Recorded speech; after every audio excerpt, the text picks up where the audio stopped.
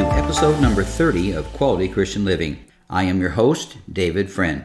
Currently, we are in a series entitled Finances Need Prayer and Faith. Today's particular session will deal with how to set up a financial plan. There's a lot of people that don't like to take the time to plan for the future. They believe that they'll just find something big someday and their ship will come in, is what the old saying is, and overnight they'll become very wealthy and very successful financially. Well, that doesn't work. The Word of God tells us there are proper ways to plan and improper ways to plan. Kind of reminds me of a story that I used to tell my church when I was talking about issues dealing with the future or planning or what the Word of God has to say with setting a plan. And sometimes when I was talking about financial issues, I'd tell a person, you need to set up a financial plan. And here's a story that I use. It's kind of a funny little story. Let's call this guy Joe. Now, Joe went to the top of Mount Sinai to get close enough to talk to God. Looking up, he asked the Lord, "Lord, what does 1,000,000 years mean to you?" The Lord replies, "A minute." Joe asks again, "And what does $1,000,000 mean to you?" See, he's trying to figure out how he can get rich quick. The Lord replies, "A penny." So then Joe asks, "Can I have a penny?" Then the Lord replies, "Well, in a minute." What this story is telling us is that there's no easy way to get ahead, to jump ahead, and have an overwhelming, successful financial plan overnight. God says it takes a minute. Well, that's 1,000,000 years in God's plan. Well, it's not going to take 1,000,000 years for us to have a successful financial plan with the Lord. However, there are steps that we need to take, and let's take some time today and go through the Word of God and find out exactly how God feels about planning our way. Some people say to me, it's really not even spiritual to plan because we should just rely on the Holy Spirit and just see what He tells us. Well, that is not what God says about the Word of God. Obviously, we need to rely on the Holy Spirit, wait for Him to speak to us, and listen to the voice of the Lord. Well, one of the ways that we can listen to the voice of the Lord is by reading His Word. As we continue in this series dealing with a financial plan needs prayer and faith, today's lesson speaks very specifically about praying, specifically about faith, and how our God feels about planning. Once again, we look in the book of Proverbs for wisdom and for advice. My previous episode talked about how to seek God's wisdom, how to receive wisdom from the Lord, and I used a number of scriptures in the book of Proverbs. So we're going to use Proverbs again. In chapter 6, verses 6 through 10, a little longer read than I normally would like to have, but these verses are so significant in understanding what God's instructions are for us to plan. A lot of people just sit around and say, well, I guess my day will come someday, or I guess I'll get around to that someday. Somehow, some way, it's all going to happen. But that's not what God's Word says. So let me read Proverbs chapter 6, verses 6 through probably verse 11 in the New Living Translation. It says here, "Take a lesson from the ants, you lazy bones." That's why I like the New Living Translation. It gets right to the point. "Learn from their ways and become wise. Though they have no prince or governor or ruler to make them work, they labor hard all summer, gathering food for the winter. But you, lazy bones, how long will you sleep? When will you wake up? A little extra sleep, a little more slumber, a little folding of the hands to rest. Then poverty will pounce on you like a bandit. Scarcity will attack you like an armed robber." These verses tell me a lot. They give a lot of instructions about how to be successful in every area of life, especially in the area of our finances. When it comes to trying to figure out how we're going to receive a financial blessing or be prosperous in something or make good financial decisions or have wisdom to make good decisions or whatever it might be, it's going to take work. We learn from the ant. The scripture says the little ant that runs around works constantly. No rest. They just go on and on and on. Now, obviously, we have to have rest. Our bodies need to rest, and we should work basically only 5 or 6 days a week, I think. And I think that that's sufficient to meet the goals that we have set for our finances. But this goes on to say a little extra sleep, a little more slumber, a little folding of the hands to rest. Then it says poverty will overtake you. So if we don't have a financial plan, if we don't sit down and plan for the future and look at what we have, first of all, we have to sit down and pray and ask God, would you help us? Then we have to have the faith to believe that God will help us. Then after we get past those two steps, then the next step is to sit down and put together a financial plan, which my way of describing that is a budget. A lot of folks don't like the word budget. Some of you may have been turned off just by me saying that word. But a budget, or a financial expense plan, if you will, is something that is vital to understanding exactly how we're going to be successful financially. Now, when I speak to the church every year and I tell them that we're putting our budget together and we're planning for the next year, they're all excited. And I ask them many times, how many of you really are happy or want us to do a budget and plan things for the next year? And everyone agrees, yes, we need to set up a financial plan for that. However, when I ask the question to the entire congregation and I tell them, please don't raise your hands, this is a rhetorical question, how many people here have a budget? How many have a financial plan so you know where you are and how you're going to move on to the next step? And I don't have any hands raised because I don't want them to raise their hands. But what I know from personal experience, that from years and years and thousands of sessions I've had with people on their finances in my banking days, and then during my time as a Sunday school teacher and the time in doing seminars and financial plans for people to get their finances tied into the Word of God, I've discovered that less than 5% of the people that I talk to actually have a financial plan. So let's be sure. Remember, step 1 is to pray. Step 2 is to have the faith to believe that what you pray for will come true. And step 3 is to take action and set up a plan. Let's move on and see what else God's Word has to say about planning our ways. Here's another really excellent scripture on planning. It's found in Proverbs chapter 13. This time we're in verse 16. And the New Living Translation has translated it this way: wise people think, which tells me plan, before they act. Fools don't, and even brag about their foolishness.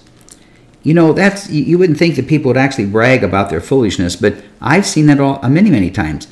There have been times that I've counseled people and helped them, and they've laughed about the fact that they're broke, or they laughed about the fact that someday they're going to get better, or sometimes they use the excuse that, well, if God wants me to be rich, then He'll just let me win the lottery, or He's going to bring a bunch of money into my life. Well, that's just not how it goes. It says, wise people think before they act. Fools don't, and even brag about their foolishness. We got to remember that it's a foolish thing not to set up a plan, a financial plan of some kind or another. Now, I've talked about the budget, and I'll get off of that. But another plan is to get in the Word of God and find out the instructions that He has for proper success. I believe the reason I'm enjoying this session today is because I enjoy planning. I really look forward to sitting down and getting a plan. I just take out a sheet of paper. I'll use this from time to time about various ways that I do things. Not that I have the answer, but it works for me, so I'll share it with you. I take out a piece of blank paper, and I put on there, what plans do I have in the next week? What plans do I have in the next month? Are the things that I want to accomplish? What would I like to see happen in my life, to see happen in my wife's life, my children, and our grandchildren? And it's really enjoyable when you start writing those things down. You start seeing that God has given me thoughts and given me ideas, and the Holy Spirit has revealed to me the areas that I need to sit and make plans. Earlier in this lesson, I made a statement that some people don't believe it's very spiritual to plan because they feel we're cutting the Holy Spirit out. The reason I don't believe that is because I believe the Lord wants us to use the mind that He's given us. He's given us a brilliant mind. He's given us wisdom and creativity. He's given us thoughts and dreams and things that He puts in our heart. So He tells us also in His Word, and I found it in Proverbs chapter 16, verse 17. It says this: we can make our plans, but the Lord determines our steps. Now that's where it all wraps up right there. We can make our plans. It's okay to plan. It's okay to sit down and figure out what you'd like to do when you plan retirement, what you'd like to do when you improve your home, how your plans are going to be for your children's education or for your next step in your job that you need to try and accomplish, or whatever it might be that you need to plan for and work on and develop and have that working intensity that the little ant has. But remember, never forget, it's the Lord that determines our steps. There's the difference. You see, it's godly to plan, but it's ungodly to just take our own steps and do our own thing.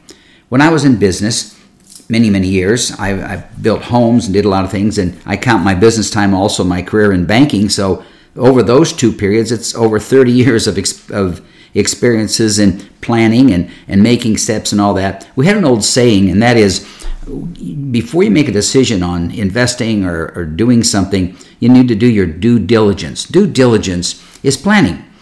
It means that you sit down and make a list of the good things, the bad things, the things you need to deal with, the issues that you need to plan for in the event this happens or that happens. And it's just simply a stage of checking out ownership of a property, or how to get financing of a property, or what kind of subcontractors are out there to build the property.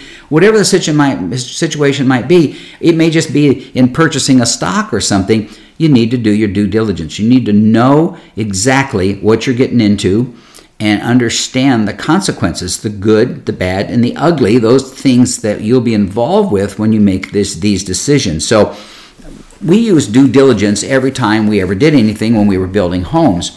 When I was a banker and used to meet with an awful lot of different individuals, they had different attitudes about finance, different attitudes about plans. Most of them were not Christian. Those who were Christians, we'd pray together about a decision, and it always seemed to go smoother and better and was a lot more efficient in our planning. But they would kind of come in and say, well, this is a no-brainer, so we're just going to go ahead and do it. Well, usually when someone talks about something being a no-brainer, what they're meaning is this is really easy and it's going to be a slam dunk and there's not going to be any problem. Well, a no-brainer, in my opinion, means that you're not using your brains. Now, don't think that I've done everything right all the time. I've always made the right decisions. I've always asked the Lord for direction. I've had my times when I've done some things on my own. I've knocked down doors to get things done when I should have avoided the door and never even entered into it. But I can remember one time when my wife and I were building homes, and we had a lot that I wanted to purchase in a place in Arizona called Gainey Ranch. It's a very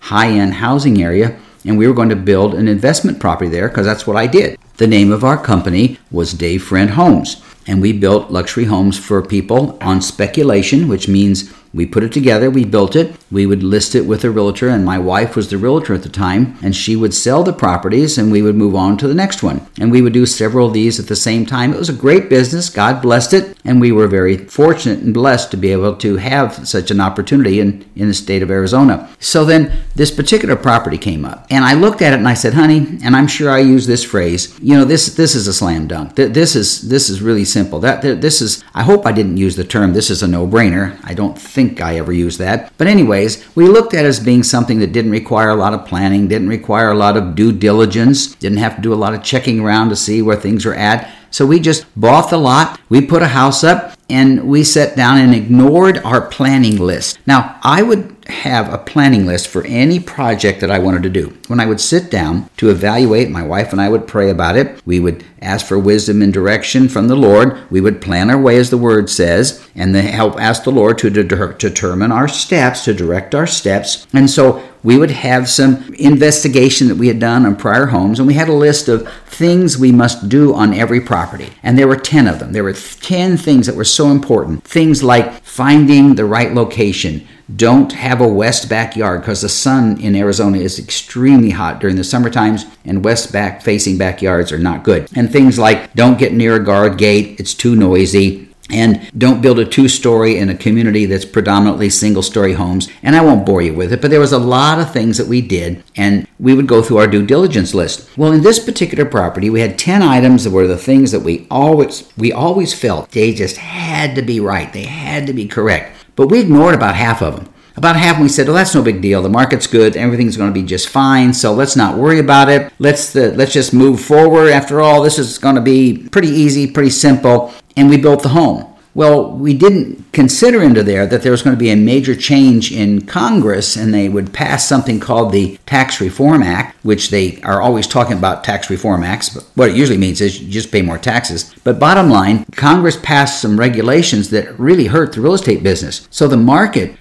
dropped significantly, probably 30-40% decline in property values in North Scottsdale. So this home that we thought would be an automatic, no big deal, when people went to look for it, they would stop and say things like, why did you do this? Or how come you did that? Or if you would not have done that, we'd be interested. And basically, it was all the things that we violated in our planning, then the steps that we asked the Lord to help us with that we did kind of ignored and did on our own. And that property took 5 years to get rid of. We built it. We couldn't sell it. We finally had to move into it ourselves, lived there a year, moved out.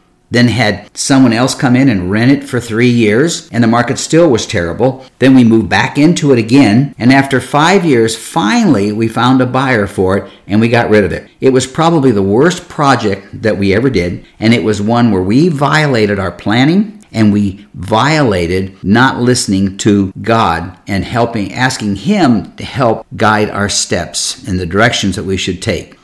Well, I was raised, and my mom would always say, confession's good for the soul. So there I just confessed to my experiences. Now, obviously, they all didn't happen that way in all the years that we built homes and whatever. But I can tell you that when we planned our ways, we asked God to direct our steps, things always seem to turn out a whole lot better.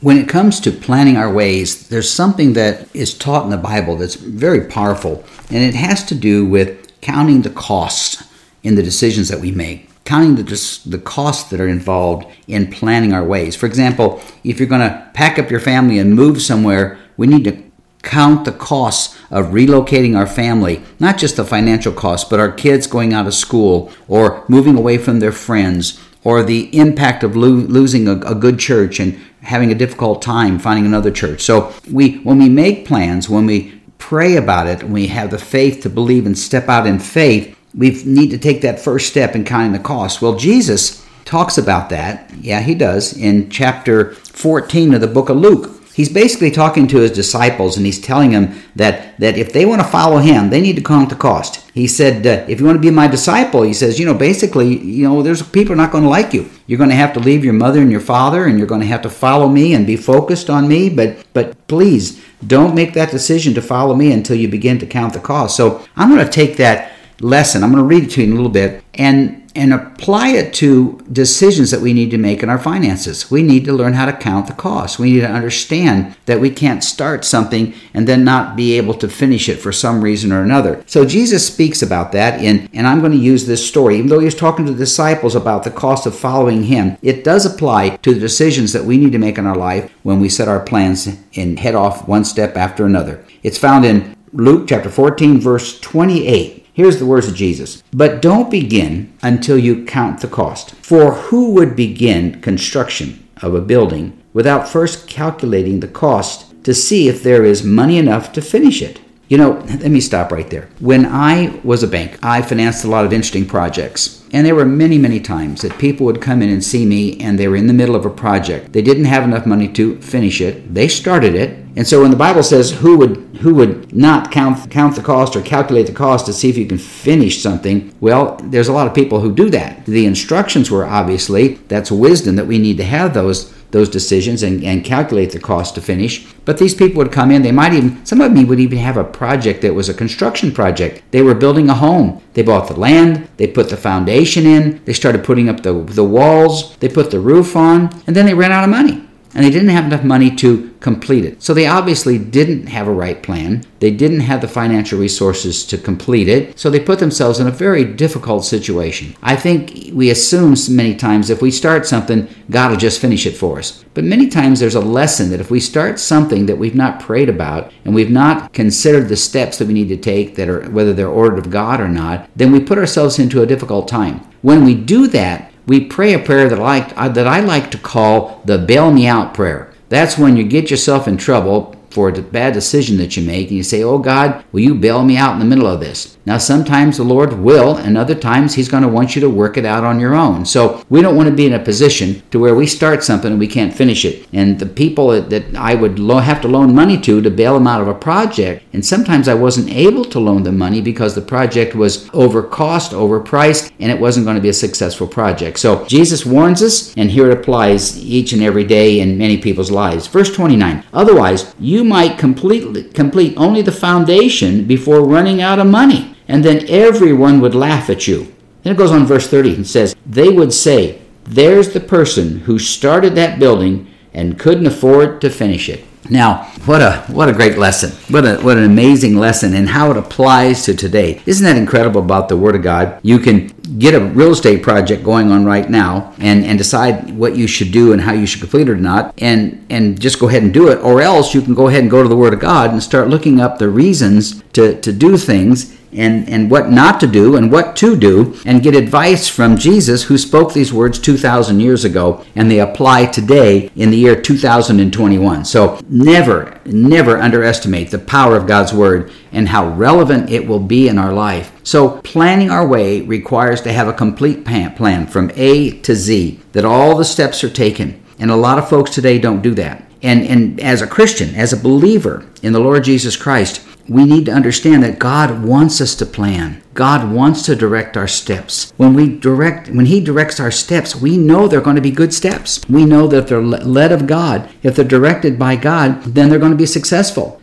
Now you might be asking, well, how do I know when I'm taking the step that God wants me to take? Well, I'm a big believer in the word peace. And I believe as a Christian, because we have the Holy Spirit living and dwelling inside of us, that God speaks to us that we're on the right path when we have peace. Now, I don't mean laziness, and I don't mean the sluggard, as the Bible passage said about those that don't do the work, but or a person who's lazy. But when it comes to taking the steps that the Lord has directed, you'll have peace. Matter of fact, you'll have peace, the Bible talks about, that passes all understanding. And that peace will guard our hearts and our minds in Christ Jesus. I know when we built our building in North Scottsdale, we bought a piece of land. I did everything very carefully.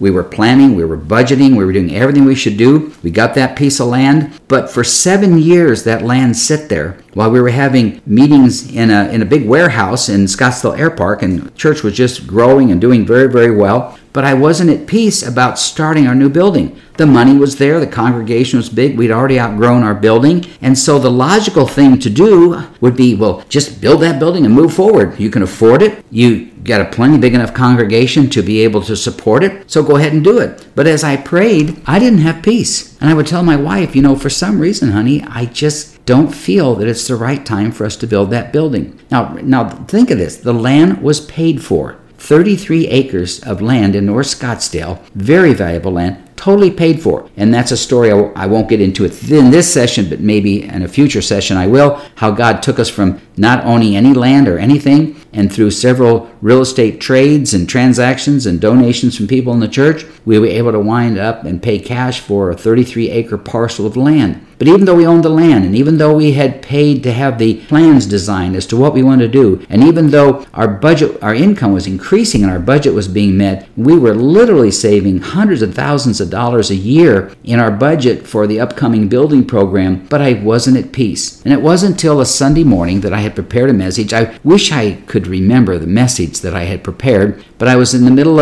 in my office getting ready to go out and bring the message to our 3 services we were having on Sunday morning. It was a busy morning, but I loved every bit of it.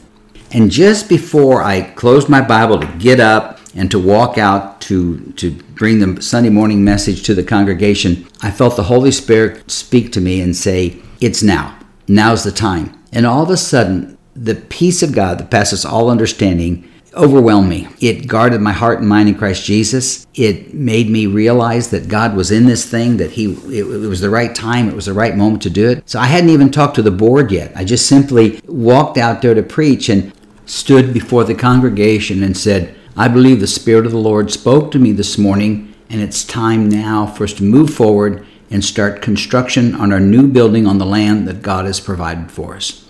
And then I thought, how did people receive that? And it was almost instantly that the congregation started to applaud. They stood up and they were excited and they were thanking God and praising God for this opportunity. So when we plan our ways, it pleases God. When we are led by His steps and His guidance, it pleases God.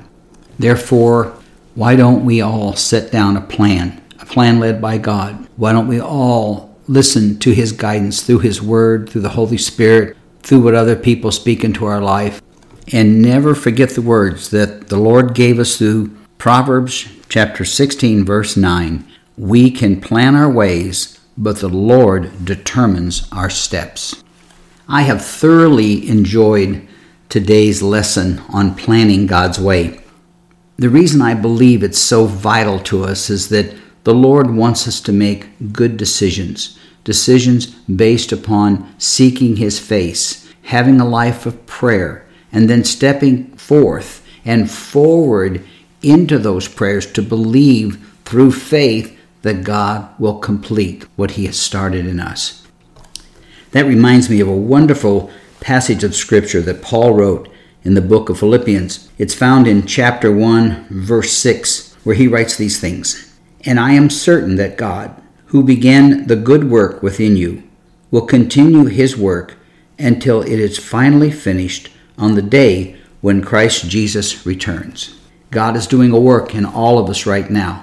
Some of us may feel that we're not achieving things as quick as we should, or not gaining finances as quickly as we'd like to have them, or maybe that we're not as faithful to God as we should be. But don't let that bother you. Don't let that drag you down. Don't let that rob you of God's blessing. He has a plan for your life. He has a plan to bless you. I believe so strong in the words that say, "May you prosper in all things and be in good health, even as your soul prospers." Those words were given to us to encourage us, to help us when we plan our ways, to help us when we want to be led by the Word of God, by the steps that He lays out for us. So God's not finished yet. He's got a long way to go before He's finished with me. I'm certainly a work in progress, and I believe all of us Christians carry that same label.